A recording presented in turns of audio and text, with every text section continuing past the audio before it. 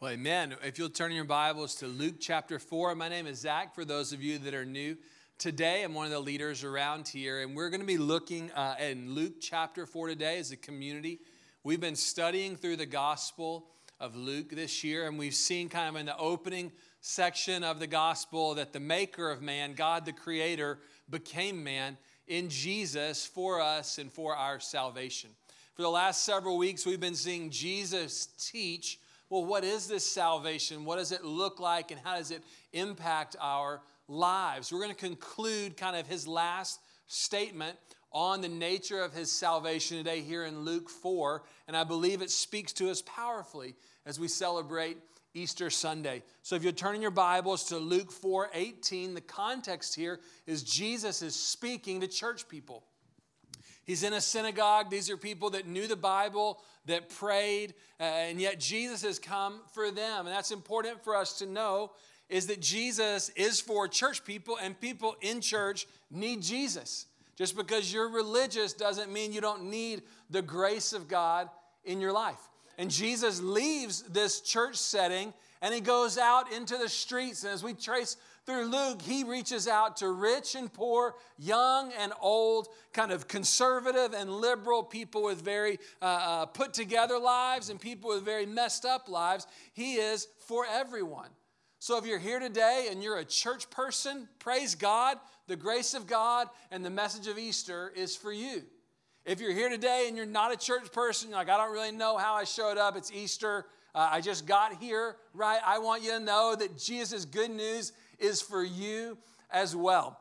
And Jesus says this about his salvation. Luke chapter 4, verse 18, he said, "The Spirit of the Lord is upon me, because he, God the Father, has anointed me to proclaim good news to the poor." We saw that Jesus' salvation meets our needs in poverty, and the many faces of poverty that we face, relational, spiritual, material, that Jesus is good news for the poor.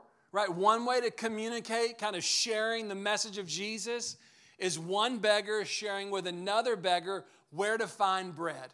Right? That Jesus is bread for the poor. He has sent me to proclaim liberty to the captives. So another way to communicate about this salvation is that Jesus has come to set captives free. And that Jesus frees us from our captivity to the power of sin. And he gives us freedom. That he gives recovery of sight to the blind. That one way you could understand Jesus' message and his mission is opening blind eyes, opening the spiritual blindness that's over the world to see God and to know God and to love God and to love our neighbor as ourselves. Jesus gives sight to the blind. He sets at liberty those who are oppressed. We covered that last week. And here we see that Jesus came to proclaim the year of the Lord's favor. Now, when we read that in our culture, we think most likely, man, I got a good parking spot at North Park Mall. The favor of God is on me. I got a business deal to go through. Man, the favor of God is on me. I got a good grade on a test that I didn't really study for. The favor of God is on me, right? Jesus, when he says, I've come to proclaim the favorable year of the Lord, he's not referencing parking spots, business deals, or good grades. Although, man, I'd love for you to have a great parking spot at North Park Mall. But he's come, and when he says this, his hearers hear something very specific. And I want to let you in on that because it really helps us to understand the power of Jesus. When they heard that, what they heard was a very specific reference to a value in their culture known as the year of Jubilee.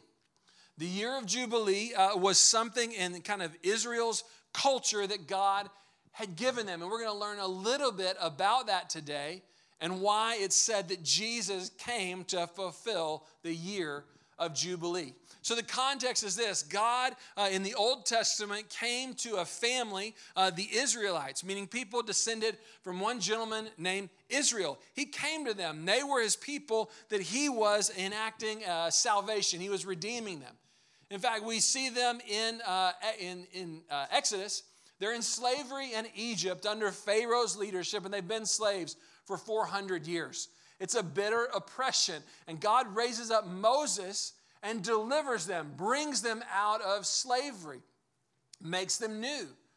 And as he brings them out, he tells them there's a purpose for which they've been set free. Their purpose, their calling is to embody the image of God.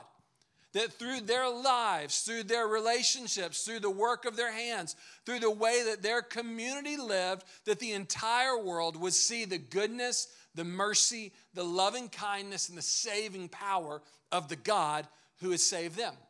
And so God speaks to them about the way they are to live. And in that dialogue, he tells them that they're to practice the year of Jubilee. We're going to read about it now. It's Leviticus chapter 25, verse 8. So that is toward the front of your Bible. If you brought your Bible today, if you're on your device, you can just look up Leviticus and you'll find it. And this is God speaking to the Israelites.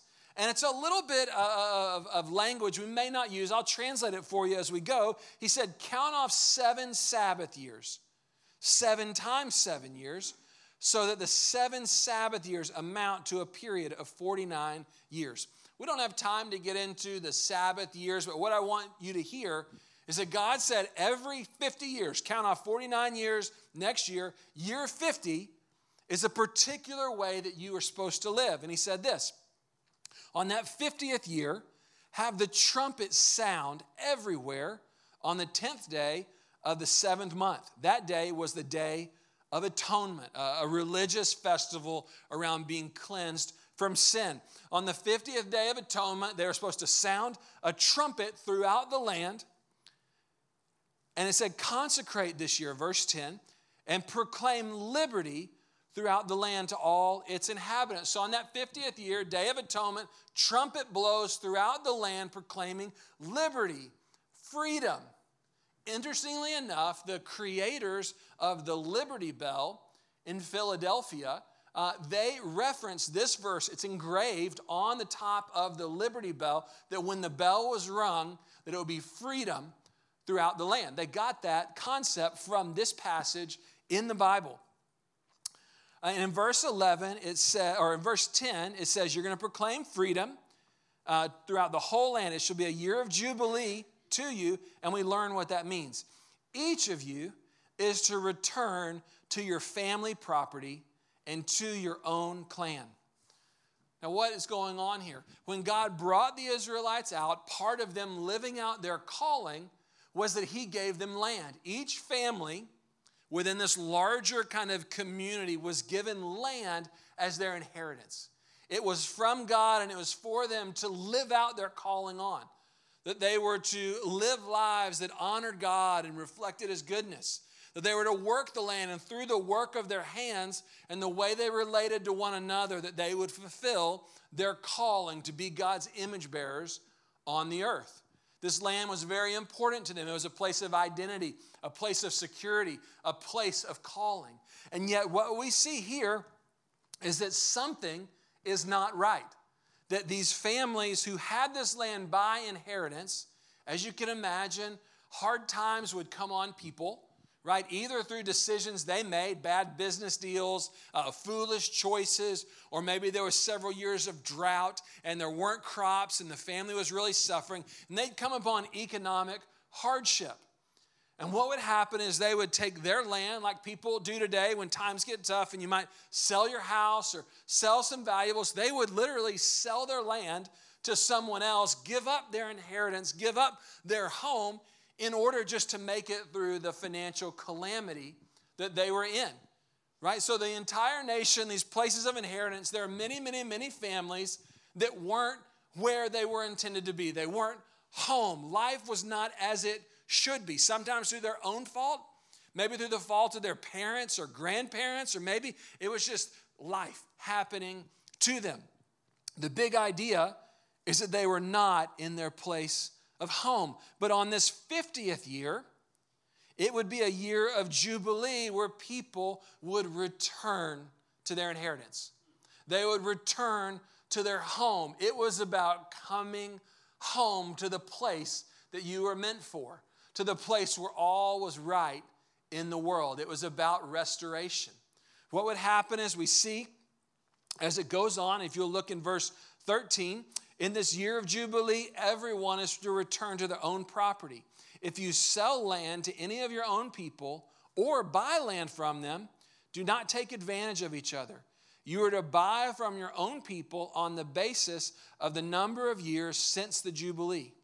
And they are to sell to you on the basis of the number of years left for harvesting crops. So here was the idea, is that I could, if times were tough, I could sell my land, and based on where it was in that 50-year cycle, if there were 49 years left to the year of Jubilee, I would sell my land for 49 years, essentially a generation, to someone else. And for those 49 years, I would be displaced.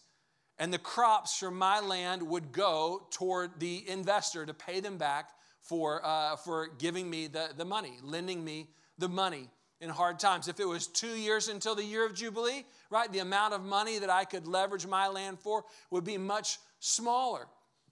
But in that 50th year, it would be a year where debts were paid off. It would be a year where investors were paid back, right? And it would be time to come home. You get the idea of what's happening here? This was a year that was powerful, a year of restoration and of coming home.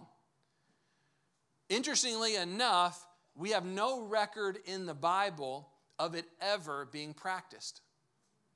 No place in Scripture does it mention that this actually happened, that this was put into place.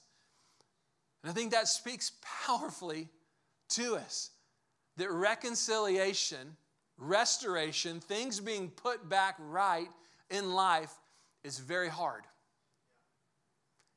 Impossible even with man.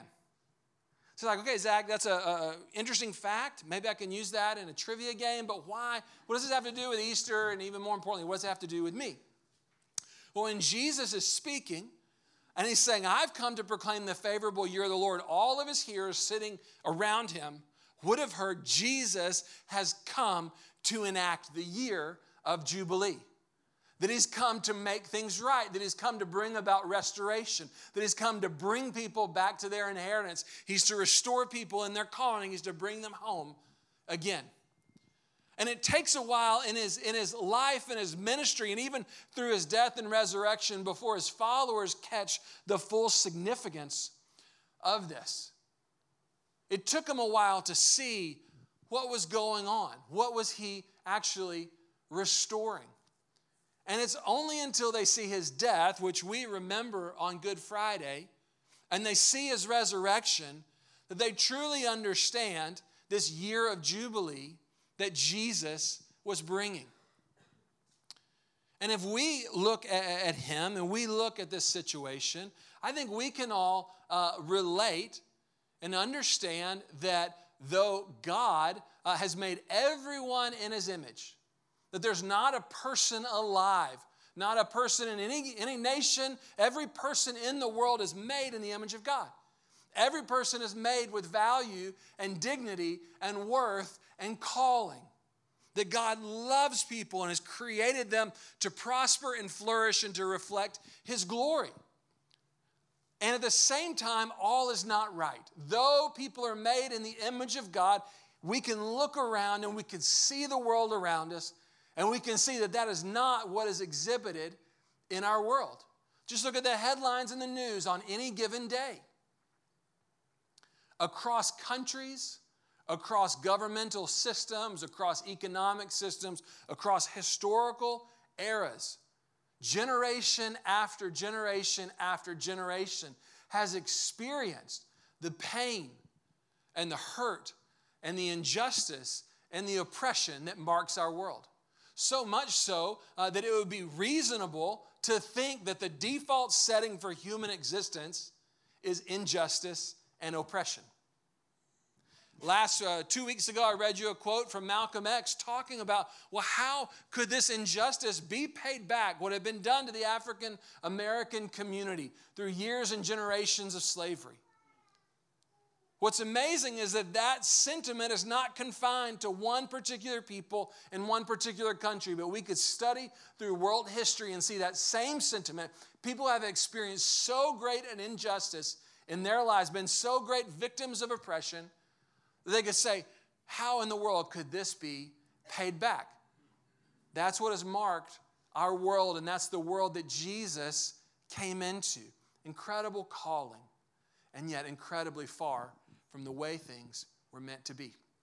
Now lean in with me just a moment as we look to Jesus' death. You might be asking, well, Zach, why?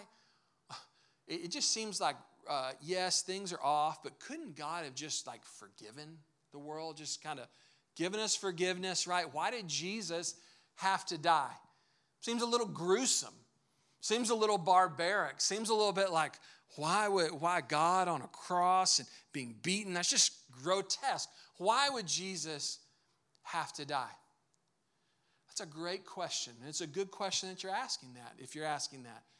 What I want you to know is that when the Bible speaks about God's forgiveness, forgiveness is a subcomponent of a larger work that God is doing related to reconciliation and restoration. The injustice that has been done to people throughout generations in our world that we've partaken of, either as active or passively, that we've partaken of, is so great that it would actually be an injustice for God to say, it's all forgiven. Here, you get a mulligan. You guys know what mulligans are? You go play golf, hit a bad shot into the water. It's a mulligan. You hit a new one, it doesn't count against you, right? If God were to say, hey, no big deal. Hey, Hitler, no big deal. Everybody makes mistakes, buddy. Hey, you're forgiven. If God were to say to Osama bin Laden, no big deal. People blowing up, no big deal. You're forgiven. If God were to say to any of the serial killers or the school shooters or anyone, sweatshop owners, all this injustice, no big deal. You're forgiven, right? We would say, what kind of God is that? That's not a God of justice. That's a God of injustice. The suffering has been so great and is so significant, it's marked so many lives that something must be done.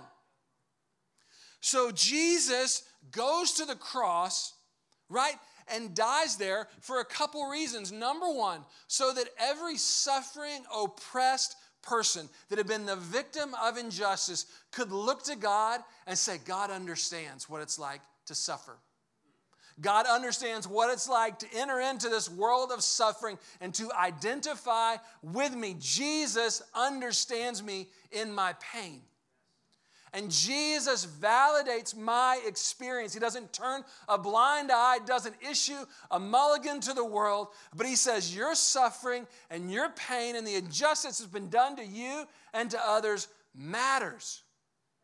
And he relates to us in our suffering. That's why you'll notice in places where Jesus is oppressed, where people are oppressed, there's a special affinity for Jesus because he understands what it's like to be oppressed. But he doesn't stop there. When we're talking about injustice being done, there's a need for reconciliation. And reconciliation involves acknowledgement. It involves repentance. I'm sorry. And it involves restitution or reparation or things being made right. That's why in legal cases where people have suffered abuse, a car accident or a wrongful termination, right? They will give people money to restore that which had been broken. That's how we say justice has been served. Or in nations after wars, they'll declare that nations need to make reparations to make things right for what they've done in wartime, that people's lives and livelihood could be restored. It's a common thing when we talk about reconciliation. But here's the challenge when we talk about reconciliation for the whole world. Who, though we've committed such great sin, who has the power or the resource to pay back for the injustice that's been done? How could Nazi Germany ever pay the Jews back? No amount of money in the world, no amount of apology letters would restore the suffering that Jews have been under. We read about Malcolm X. He said, how could white America ever pay back African Americans for the generations of slavery? The debt is so great. And it's not just limited to the Holocaust or to slavery, but again, every generation, every nation, Every economic, every political, every religious system has experienced this type of injustice and oppression. How can things be made right again? No one has the resources to be able to do it. And what we see in Jesus going to the cross is not only is he identifying with suffering people, but he says, in myself, I will take on the suffering and the pain and the injustice, the debt that is owed. I will pay it in and of myself. God does the unthinkable. The perfect God says, I will take on the pain of the world. And when he rises again on the third day, he issues a decree that life is coming forth from death. Therefore, every wronged person, every victim of injustice, every person who had their life and their calling and their place and their purpose stolen because of sin could look to Jesus and could receive new life, restoration, that in Christ God was reconciling everyone to himself, offering a new way, a way marked by life, a way marked by liberty, a way marked by coming home again, a way marked by restoration and being restored to your purpose, restored to your calling, restored to relationship with God and relationship with one another. Jesus, in the death on the cross and in the resurrection, was making all things new. He's the only one that could do it. That's what we celebrate today. That's how Jesus' life brings the year of Jubilee. He's making a new history, a new kingdom, a new creation, a new humanity. And we celebrate that today. And you might be here and be like, Zach, I've been a church person or I've not been a church person, but either way, I never received that reconciliation. I don't know what to do with this. I've heard about Jesus. I could tell you the facts about Easter, but I've never partaken of that myself.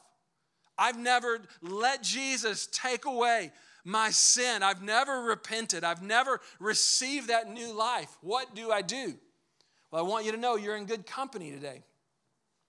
In the book of Acts, a number of people find themselves in their same situation.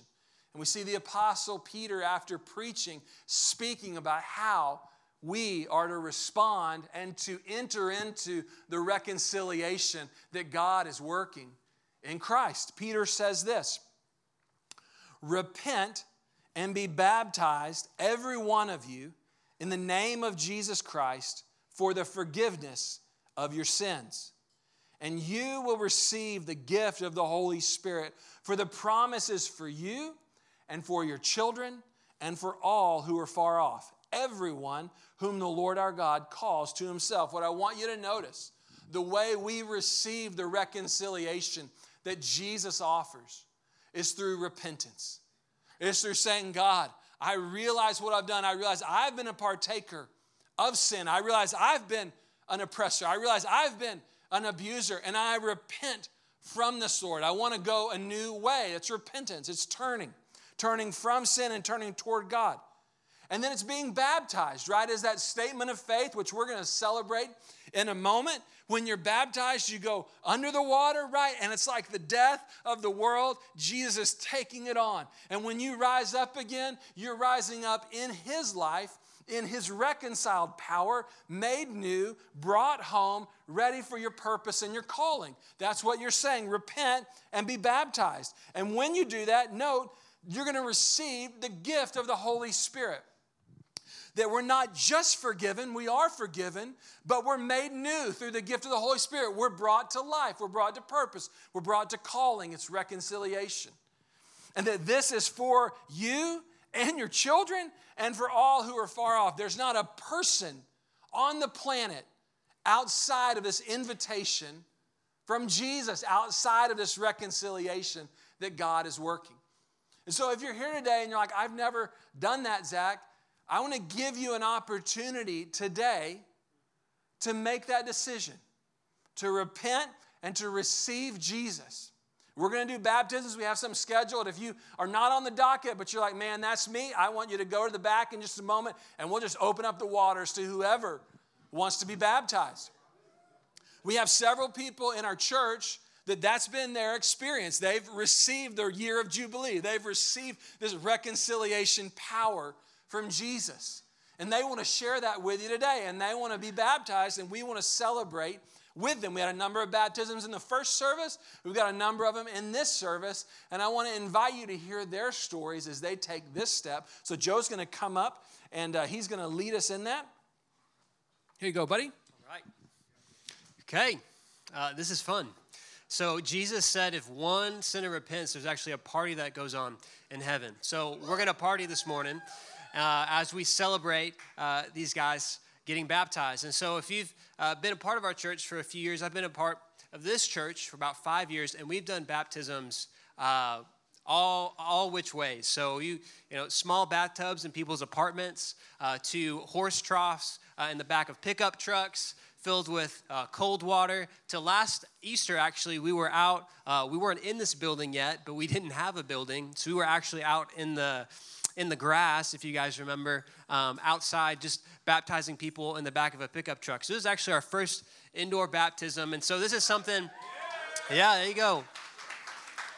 This is something that we see that Jesus says he commands it, and then he also he blesses it. He said this is a beautiful thing, representing that you are making a decision to be baptized with Christ, and that as you go under the water, it's almost like you yourself are being, it symbolizes you dying and then being raised to newness of life. And so when they come up, we're going to shout and we're going to cheer just like there's a party going on in heaven. And beforehand, we're going to give them an opportunity just to share a short testimony of why they're being baptized. And so just encourage you to listen in. So, you guys ready? Okay, first up we have the A-Lot and Miller family. So Luna. All right, Luna. Okay. This is Luna Ayler.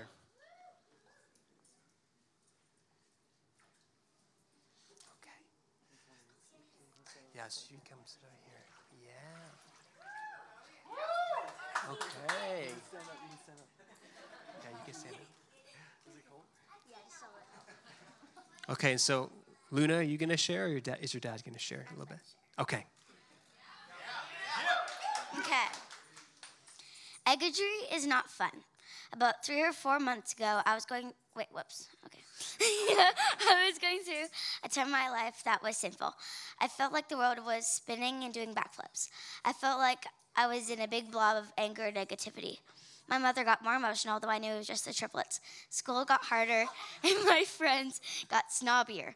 The only way to describe how I felt was through this one word, eggedry. It's a big blob of stress, anger, frustration, unthankfulness, and unhappiness. I've been praying, and God has been helping me through this eggedry. Anyway, that's why I want to be baptized, so I can be taken away from sin and eggedry and be brought closer to God. The end.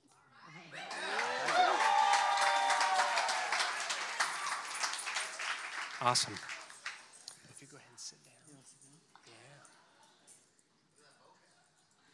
Yeah. All right. Ah, Luna. So, Luna, have you accepted Jesus as your Lord and Savior and believe that he died for your sins? Yes, I did. And it's your desire to make this declaration today publicly? Yeah, I guess I did. You might want to plug your nose. Luna, as your father, it's my joy and privilege to baptize you today. Buried with Jesus in the name of the Father, the Son, and the Holy Spirit. And raised with him in newness of life.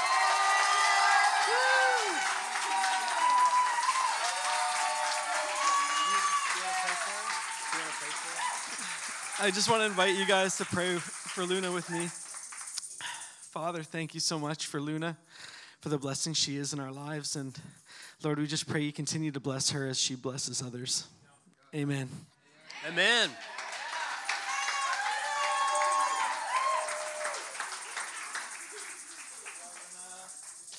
All right, next we actually have Luna's mom, Charity. Woo!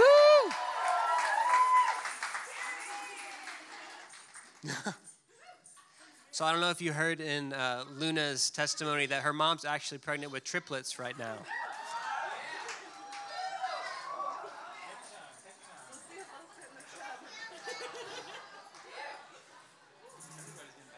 Okay. Splash Stone. Okay. Did you want to share? I know he's going to do it for me. So I'm going to read Charity's testimony for her. I grew up believing in God, but not knowing much about Christianity or the church. It wasn't until almost 10 years ago that we started attending services regularly. After attending service for a couple years, I started to be interested in baptism, but our circumstances never seemed right. I suppose I treated being baptized more like I did a final exam at the time. I felt I should study and really know my stuff before I commit. But life was busy, and there was no time to become an expert in Christianity. In fact, the more I learned, the more questions I seemed to have. So I waited. When God called us to move to Dallas, Texas, we were very blessed and found Antioch within a couple of weeks of moving here, and knew instantly that it was to be our home church. Yet still I hesitated to be baptized. What was it now? I began to realize that I was still making getting baptized all about my circumstances. But what I really needed was to connect with God more and on a deeper level. David and I had talked about the School of Transformation, and last fall we decided to go for it. To start off the school, everyone first goes on a weekend retreat to get to know each other and connect with God. At the time, I had a lot of anxiety in my life. I had just left a job deciding to work from home, and we were in the process of moving. I learned so much during the entire program, but the change started right there at that retreat, when during a praise session, I prayed and sang and asked God for grace on my life. For the first time, I put everything aside and just praised and prayed. I honestly didn't expect anything to happen, but it did. I felt Jesus' presence and the grace of God wash over me. When I opened my eyes, I saw a vision of Jesus standing before us in the center of the circle where we all sang. It was so incredible. At the end of the praise session, Jeremy, our School of Transformation teacher, shared that he saw a vision of Jesus standing at the center of the circle with us while we all sang. Needless to say, I was totally speechless. It was then that I realized Jesus wasn't just appearing before me, but that he was always there.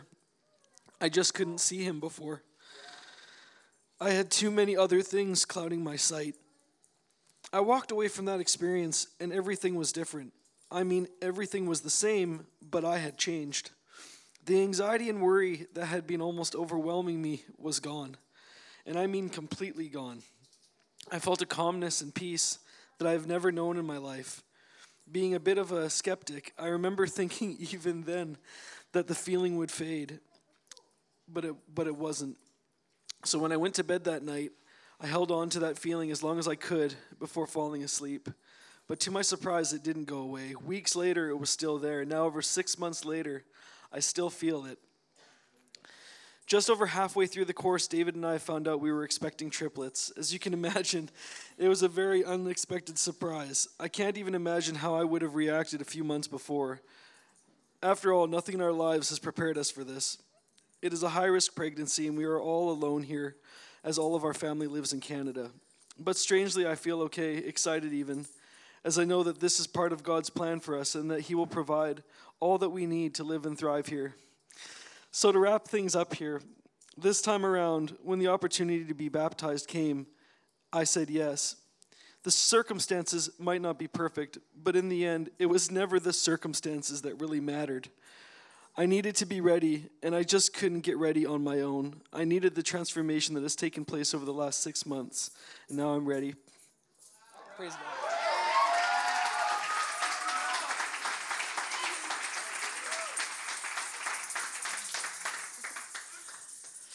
I love you, babe. Charity, do you believe that Jesus is your Lord and Savior and that he came to die for your sins? Yes, I do. And it's your wish to make this declaration publicly? Yes. You might want to plug your nose through your left hand. Then it's my pleasure today as your husband and your best friend to baptize you in the name of the Father, the Son, and the Holy Spirit. buried with Jesus,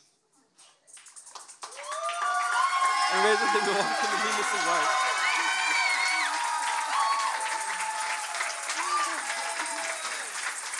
I just want to invite you guys to pray with me for Charity.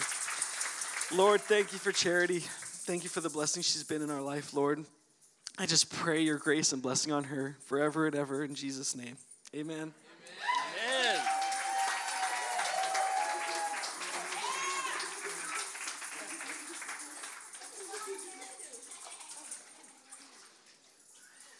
Okay, next up we have Mark Eason. Mark Eason. All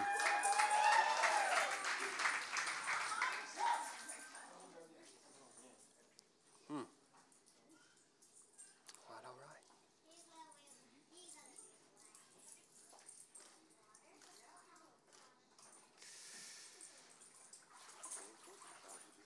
Yeah, you can stand up right there.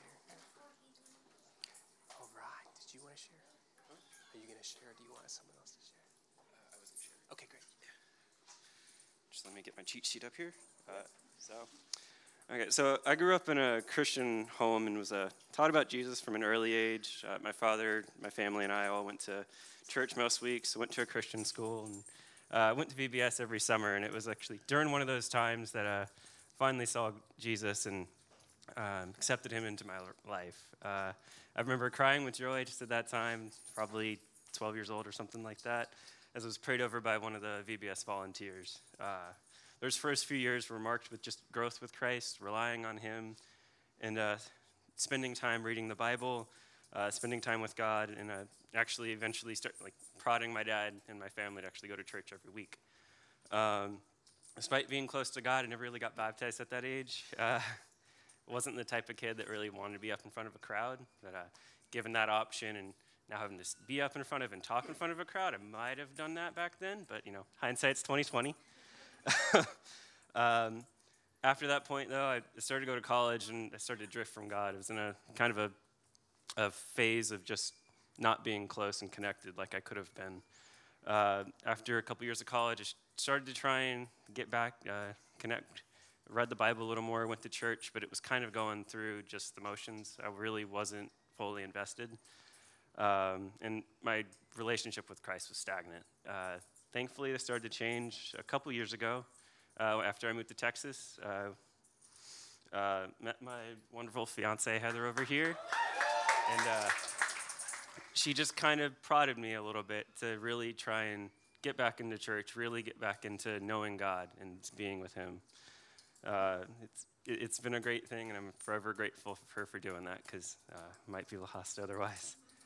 So I started getting involved with the community and really actually started to rebuild that relationship and just pick up where I had left off, because God's never going to leave you. It's on us to find him. He's always there.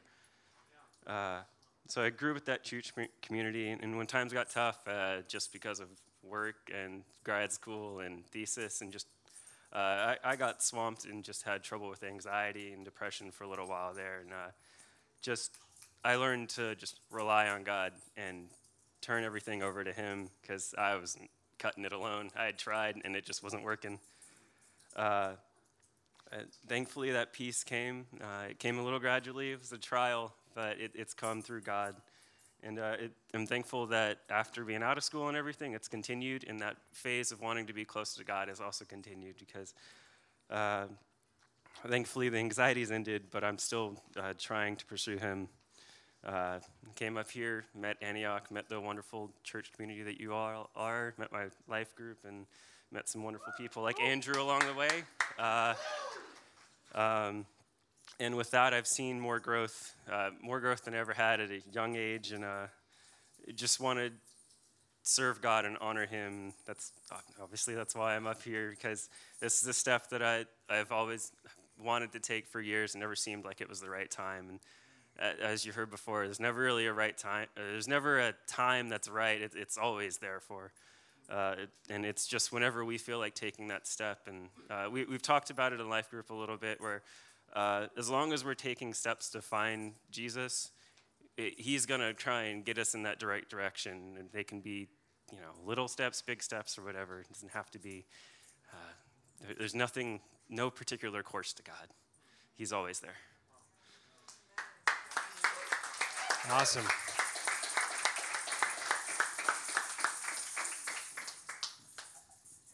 Thanks. Good morning. I'm actually a little nervous up here, so bear with me. Mark, so from this, I just want to say thank you for asking me, and just the humility and the joy that you embody. I'm actually trying not to cry either, but like we really appreciate you, and you've been such a huge blessing to us. So thank you for that. And then, do you accept Jesus as your Lord and Savior? Absolutely. Yes, and from this day forward, you're a new creation. So, are you ready? Let's go for it. Let's go. So, in the name of Jesus Christ, I baptize my brother Mark.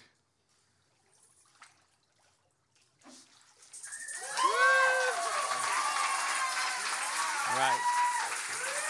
Do you want him to pray for you? Yeah. Okay, good.